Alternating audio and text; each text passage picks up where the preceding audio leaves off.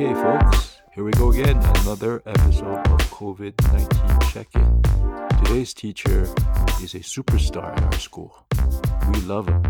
He's an economics teacher, he is a philosopher, a unionist, a cellist, a philanthropist, socialist, and most of all, a table tennis master. This is Mr. Gattielli.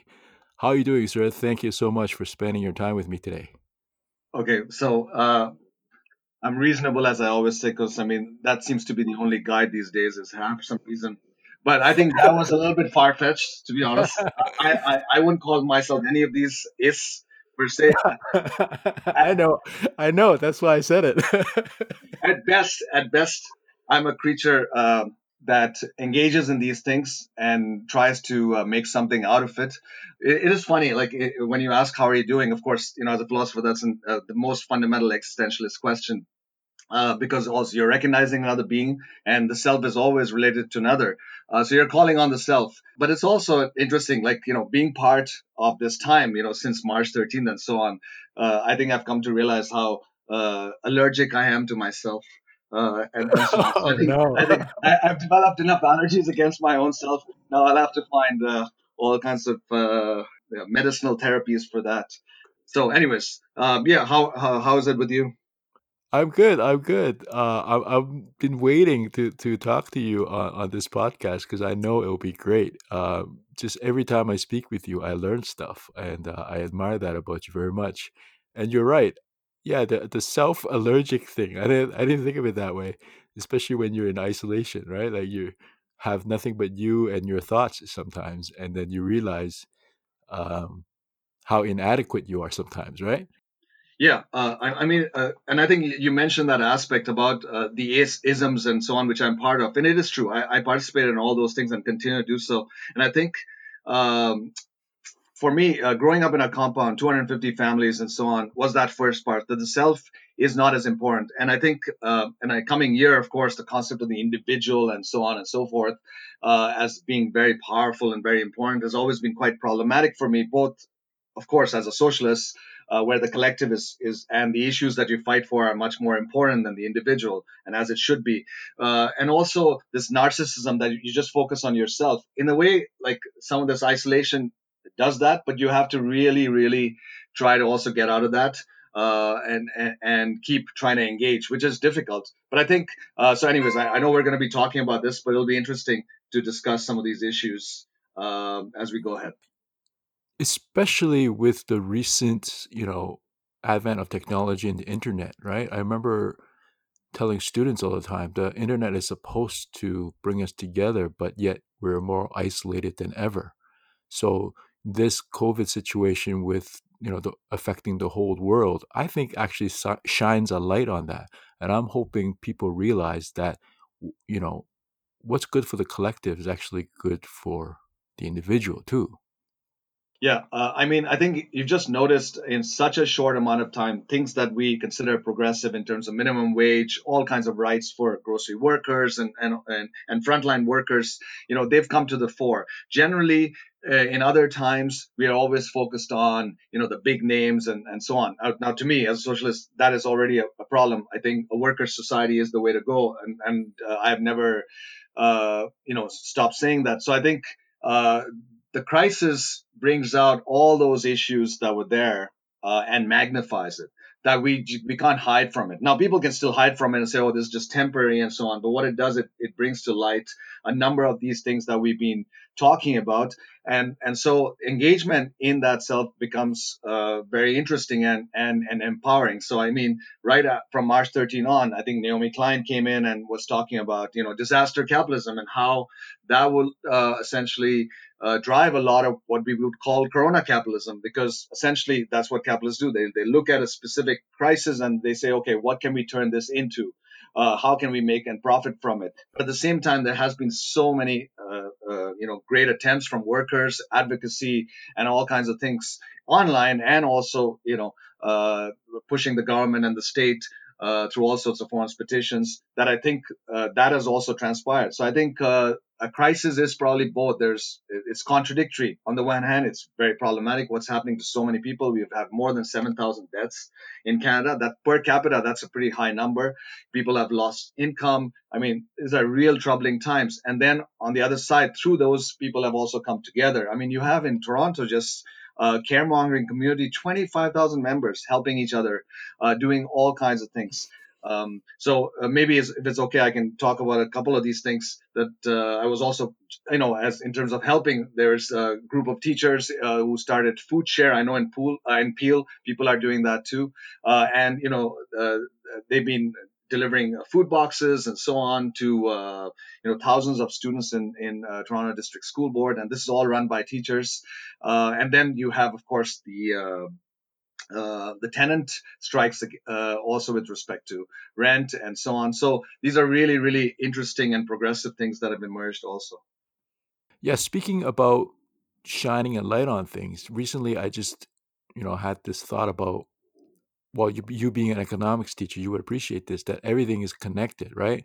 So if you're only worried about the economy, like many of the politicians and owners of businesses are worried about, you're missing the point, because if everything is connected, then if you are investing in those other things, it will actually help the economy, right? Like education is connected to the economy, the environment is connected to the economy. Definitely, in this case, we're seeing that public health services is connected to the economy. If you can't fix the COVID, you can't fix the economy. And I think sometimes, the quote unquote powers that be are missing the point on that.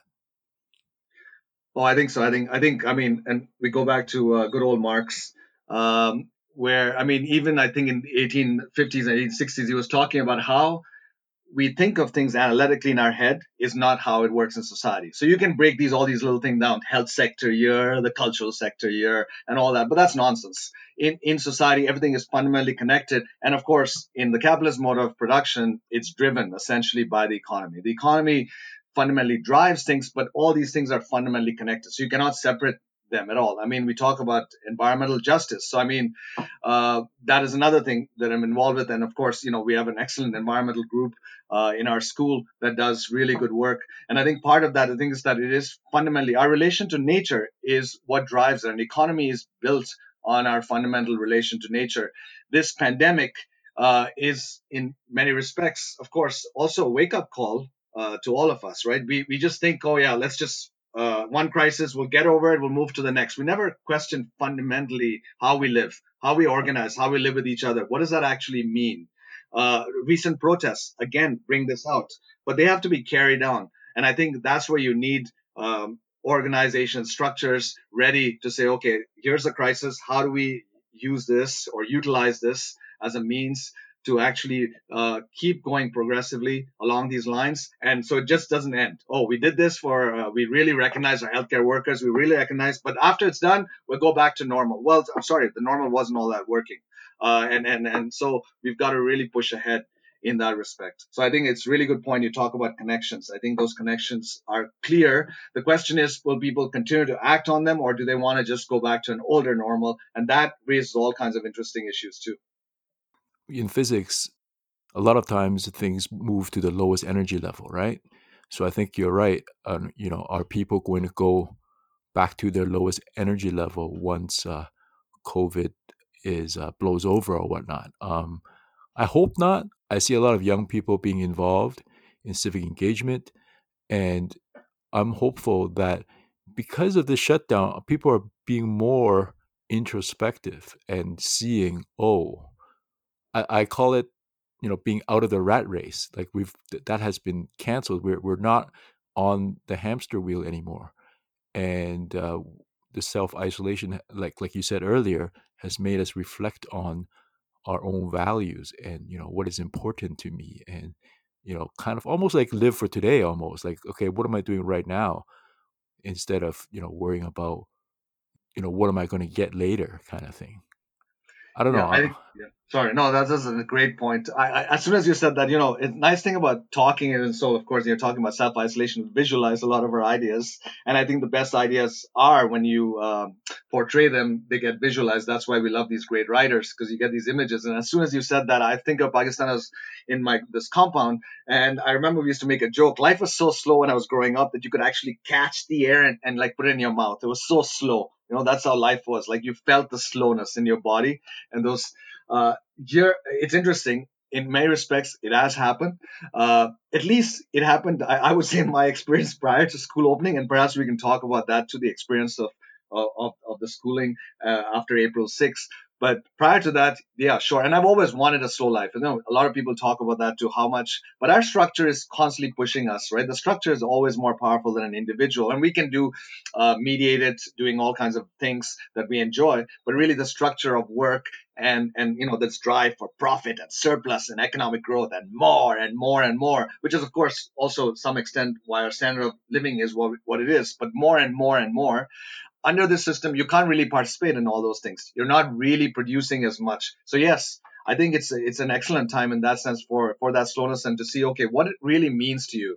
And if most of those things meant a lot, then perhaps one has to reflect on that too. So I think, and this is of course my perspective. Others would think, well, that's up to me. In our society, everyone thinks that each one should have their own right to feel whatever they want. Fine, but I think one also has to recognize that we're part of something larger which pushes us in that direction. Is that always good for us? And how do we respond to that? So I think again, one part of the crisis is pretty much that. So I think that's an excellent point. Seems that you perhaps have been doing all this reflecting for many years, and now it has come in this form too. What got you in this notion of the podcast? I'm just interested to know to do these podcasts. Oh, well, I listen to a lot of them, right? I'm a fan of quite a few. Right. Um, this is just I don't know how it started, but okay. I remember chatting with lots of teachers during our strike of 2015, the one we had in the spring, and just talking to teachers about their life gave me the idea of starting a blog called "Teachers Are People Too." Just trying to shine a light on we're not just like a person, an authoritative figure standing in front of a classroom telling kids what to do, which is how we're portrayed in media, right? So I wanted like I guess an avenue to vent, if you will, to say, hey man, I'm not that person. I'm different things. And the podcast idea is comes about from isolation, right? Like this is a chance for me to talk to my colleagues and friends about teaching and about our lives, and everyone that I've spoken to are either teachers or educators, and I really want to use this to show people that we really are people. We're just people, and hopefully, it will educate some on how different we are. That's what I'm trying to get different people to be on here to shine a light on it. Yeah, this is a really fascinating thing. In philosophy, there's a field of which is called phenomenology, and how we see the other also affects our identity. But how we relate to another object, another human being, or a thing is always in relation uh, to an underlying structure, and that is what you consider your basic level in which everyone enters. So people enter into schooling and they just have these notions about what people are based on the rules and the structures that institution has created. But then phenomenology says to really get to the truth, you actually have to bracket some of that. You have to unpack what is there to really understand the human being. And I think this becomes quite interesting. Sure, we're all part of structures, but what is a teacher? Like a teacher is a human being first, with all kinds of values, all kinds.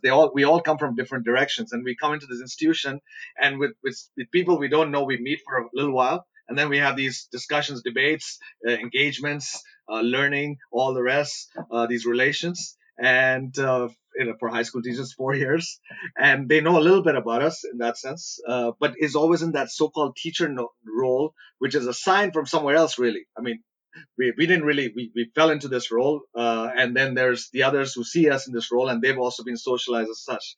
So this is a really interesting thing you're saying here, in terms of that as an avenue, perhaps to something that they would not necessarily see. Yeah. I've had quite a few teachers giving me feedback saying that I should continue to go on with this, not just for in the context of COVID. Mhm.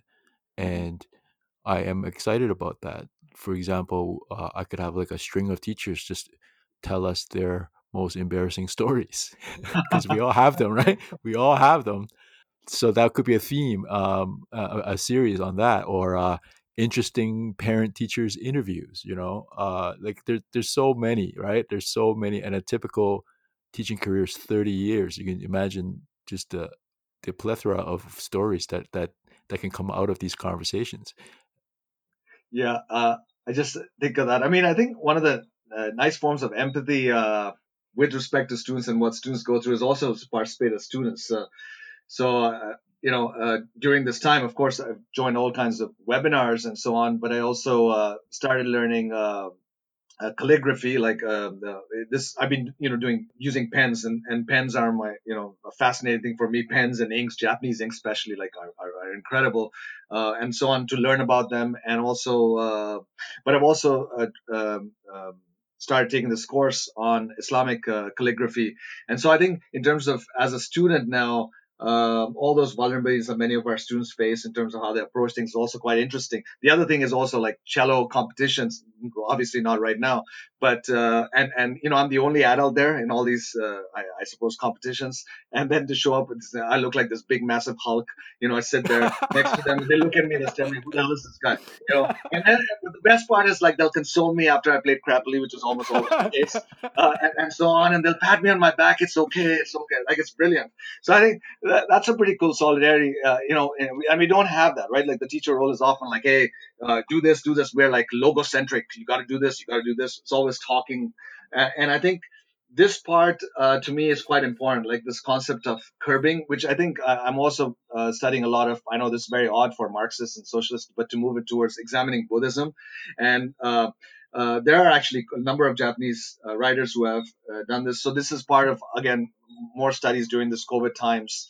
Uh, but I think just want to talk about a little bit, if you don't mind, like about schooling is also interesting. Like how just last week or so we had like a 2 hour discussion of philosophy of science with three people.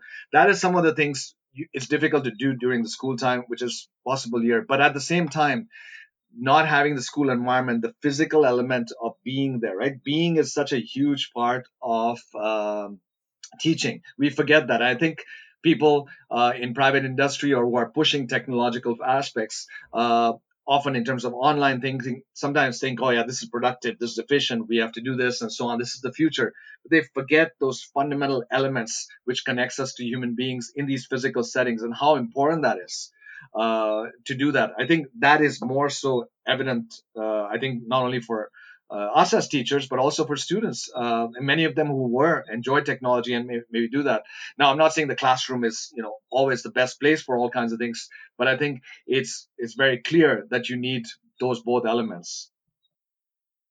Wow, that was a lot of unpack there. Now you've got me full circle again. The pendulum, you're swinging my pendulum back because I've talked to other friends who are working from home. They're not teachers, and they were commenting on the fact that they're actually more efficient. They were getting more work done at home than they would in the office, just because there's like less interactions and distractions. But now what you're saying is like those interactions and what we call distractions could actually help our productivity and the quality of our work, I guess, in the long run. That's interesting to me. I think the human. I think this goes back to your old point. How do we connect human beings in their fullness, or do we simply see intellectual productions or any other forms of production that occur in school environments or university environments or learning environments as separate from others? I, of course, am with the latter. I don't think. I think this notion of efficiency and cost efficiency and production and productivity is tied to a very individualist notion. Even though it doesn't really happen, most firms, people collaborate, even though it's a competitive structure. So they do actually collaborate. So there's always cooperation and competition, which means there is always a relation. That relation is fundamental. I think in school settings, even more so, not only just in terms of nurturing or discussions and so on, but I think that relation is really, really present. I think you have to have that in terms of doing that. Sure, you can do your work at home and do that, but I think learning is a lot more than that. Learning is about engagement with each other in these settings. And some of it happens online, sure, but I think you cannot remove that. So I think my biggest critique has always been that I think we forget sometimes how being present in these places is just as important. I think when you don't have that, I think one really misses that. I think there's a central social element to it, and I think that should never go. Even I know there's a real push to go in that direction with all kinds of online stuff that has already been around for quite some time. Yes, fundamentally, learning is an interactive experience. It has to be face to face. I remember watching a video, ironically enough, about what if we had a digital Aristotle? What if we had an artificial intelligence so expansive that it can answer any questions? I would argue that it still wouldn't be the same. And the last couple of months for online learning or distance learning, whatever you want to call this, all around the world, every teacher I've talked to have said that it's not the same. And students that I've talked to are saying it's not the same. Hopefully, this does not become the default and people accept that that is the norm. There's nothing that can replace like a literal pat on the back, seeing people's facial reactions in real time and body language, all of that that connects us. We haven't had it for a few months, and I really feel like a part of me has died in the past few months, not having that interaction with my students. It's quite literally killing me, I feel like. What about you? Yeah, I definitely. I mean, I you can see. I think in terms of just the interaction, like I just want to cross the screen and be on the other side. There's a real pull to do that because this is just a medium through which we're talking. It's an okay medium and so on. But at the same time, that visceral energy that you see being in its fullness is, and I think people think I'm over dramatizing this, but I don't think so. I think there's a clear sense that when you're with others, and how you see the relation, your words, and how they talk back to you, sensations. This is one form of sensation too, of course, but it's through this medium. And I think I prefer not to have that medium per se. In this case, because it brings about an energy, that fundamental energy relation that we have with other beings. You can do it through thoughts. Writers write these beautiful words that we, from various parts of the world, people who have, so we have an engagement to that too. But should that come at the cost of that? No. I think we can have multiple forms as we do, and I think the sense of being with the other is, to me, is I think the central aspect of teaching. Yeah, so I agree. I think teaching has become in that sense uh, quite difficult. I think motivation is also another factor, right? The motivation and engagement and inspiration that one derives from being with the other is also quite different. It also depends on how people are socialized. I think coming from where I came from, it was, these are very nothing. I used to a typewriter. For God's sake, I think my last piece that I wrote when I was doing a presentation was like, yeah, it was a typewriter all the way into like 2000. And I was, funny thing, and during coronavirus, so eBay is my thing because my sleep hours are all messed up now. So because of pens, and some of these pens are really expensive, and so I try and not that I bought much on eBay, but I'm fascinated by the bidding process, like how these people bid, and obviously teaching economics, that's also really interesting. So I've been doing that. I'm now looking back for typewriters. There's something to that visceral effect of typing, and also seeing your words there, and choosing your words properly and so on. So I don't know. To me, it's the whole part of that engagement with both objects and other human beings. Yeah, is part of that. I have a former student.